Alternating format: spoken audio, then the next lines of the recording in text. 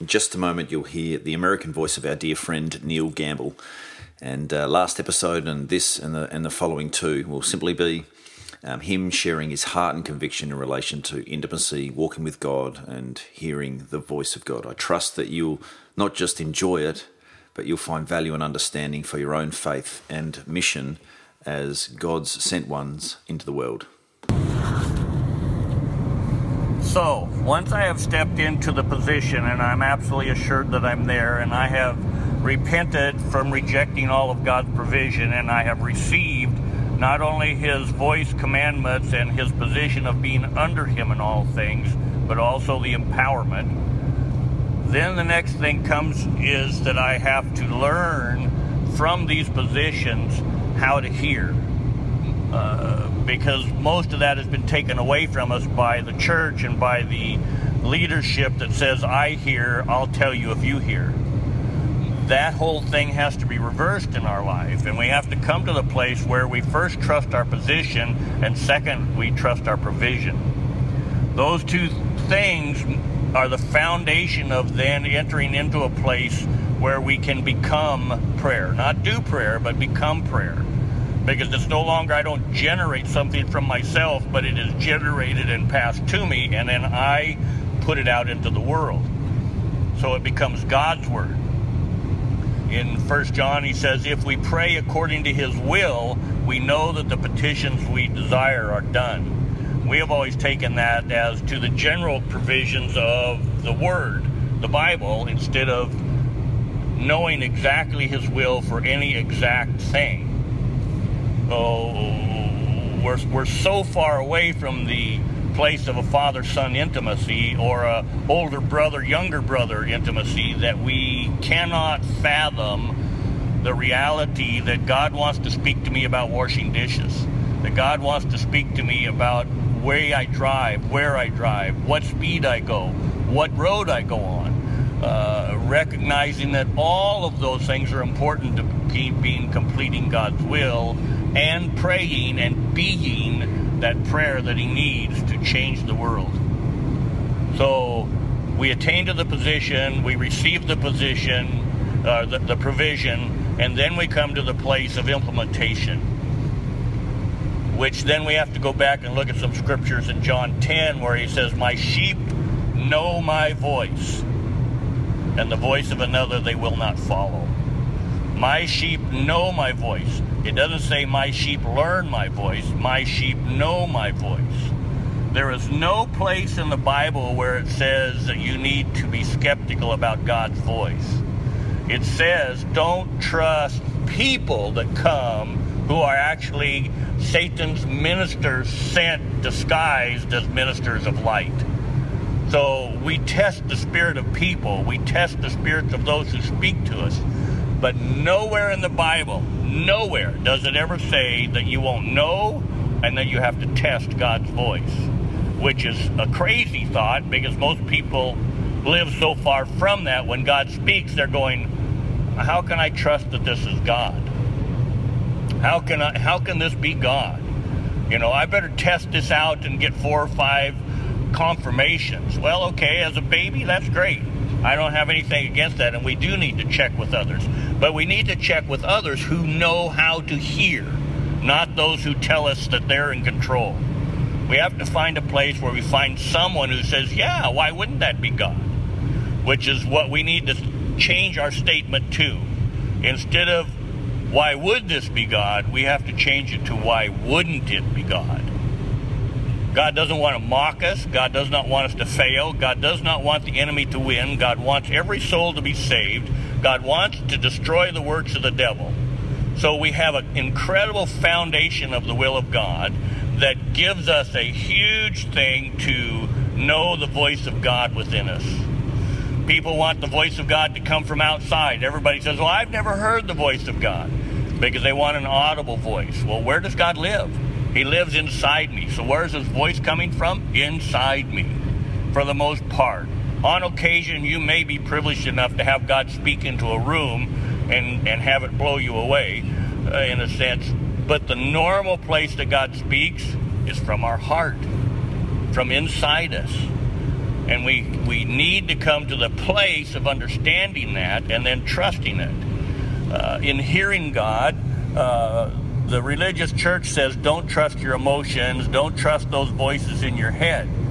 But yet God says in John, and as sons of God, that we hear him. It's normal for us to hear him. And if God doesn't move us emotionally, the devil will, and the devil's the copy. God was emotional. God does live in our imagination. How did he create a tree? He imagined it. How did he create Neil? He really imagined it. Okay, so there's a place where we've got to shy away from the general teaching that has said cast down every thought and your imagination and every high thing that exalts itself against the knowledge of God, meaning that everything that I visually see or feel can't be God. That's not what that scripture says. It says cast down those things that exalt themselves against God. So those things that are contrary to intimacy are against God. Those things that are contrary to the reality of his statement that I can hear him, I know him, I live with him, I can be led by him. The sons of God are led by the Spirit of God. Those things that take me away from that position, those are the thoughts we need to cast down. Those are the things we need to go, that is not God, that's religion. You know, when it tells us the steps of a righteous man are guided by the Lord and the sons of God are led by the Spirit of God, what you need to do is you need to stand up and close your eyes and then have somebody put some chairs around you while your eyes are closed, and then have that person stand there in silence and you try and find them. You'll run into everything because you can't see. We can't see God. But the second option is all those chairs are around us and this voice that we trust goes take 2 steps forward, turn to the right, take 1 step, and with that direction we bypass the obstacles. We bypass that which is set to destroy us, that is set to keep us from walking in who God wants us to be. So I can't see God.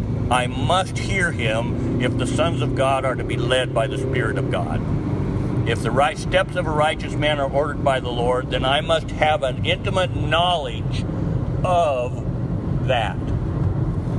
Most people in looking for the voice of God in prayer are looking for audible things or visual representations rather than trusting. And they listen so hard that they walk right by the voice of God. And they say, no, that can't be God. No, that can't be. No, that's just me. And those are the deceptions of the enemy. When I walk into this realm of being his son and being prayer, then I have an anticipation that without praying, he will lead me. Without speaking a question, he will lead me because it's his promise. It's his kingdom.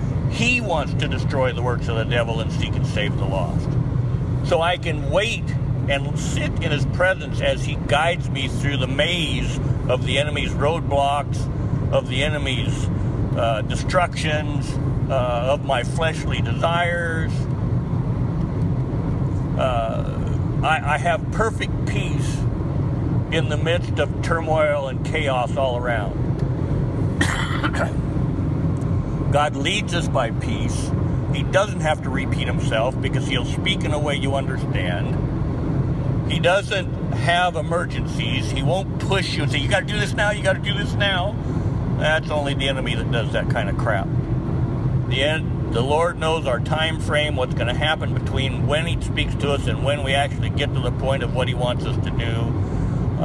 It's an incredible freedom. He's my dad. So hearing God is a place of surrender rather than a place where I must get the perfect position in my head so I can hear. No, he's speaking. We just forgot how he speaks. We tend to make it religious.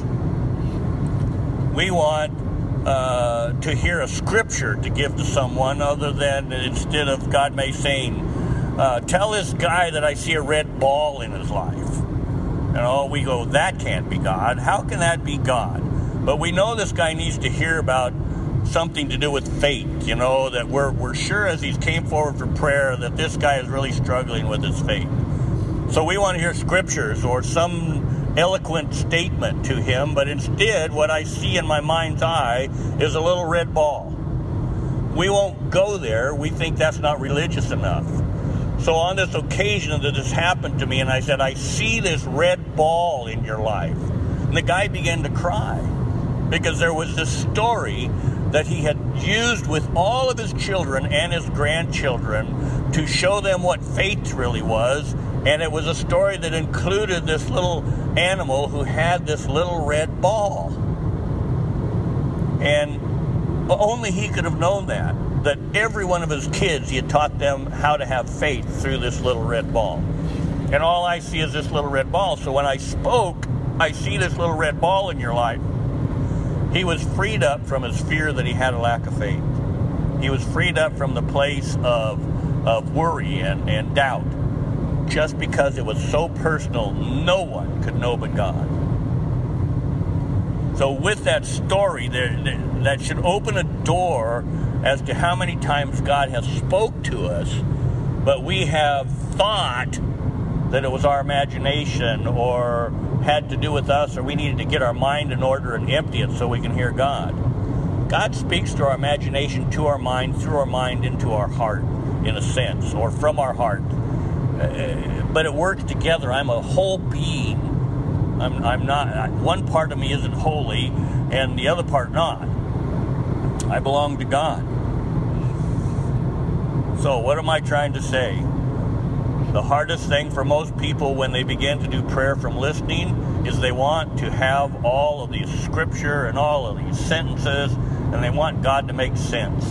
And it's not going to happen. God lives in a whole different realm than us, and He knows what will touch the people we want to pray for. He knows what will change the situation, and it's usually very unreligious.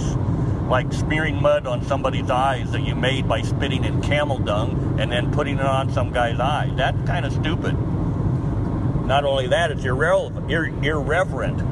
And yet that's what God had Jesus do to heal a blind man. So that was His prayer. Jesus' prayer was an obedience to what the Father commanded Him without doubt, without the fear that it was going to be wrong, without the thought of, doing this is so irreverent in my culture that I can't. No, He just trusted, and His prayer was in response to what the Father told Him, and the man was healed. So I hope this is coming out in a way that you can understand that we need to remove the religious from our intimacy.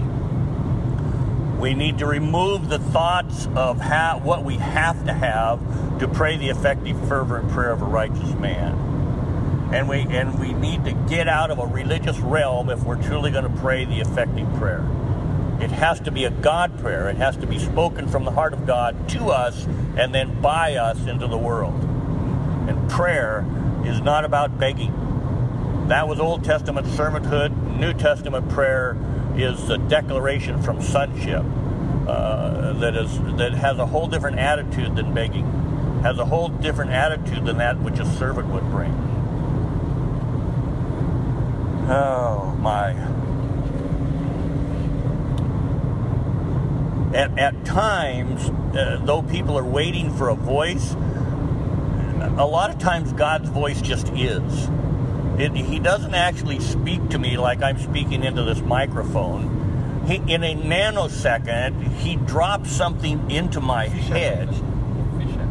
He drops this thing into my head, and it takes me a whole day to write it up. And yet, it just is. It just happens. And a lot of times in prayer, that's what happens. We're waiting for a word when God, in a nanosecond, already gave us something that will take us a half an hour to pray out or to speak out.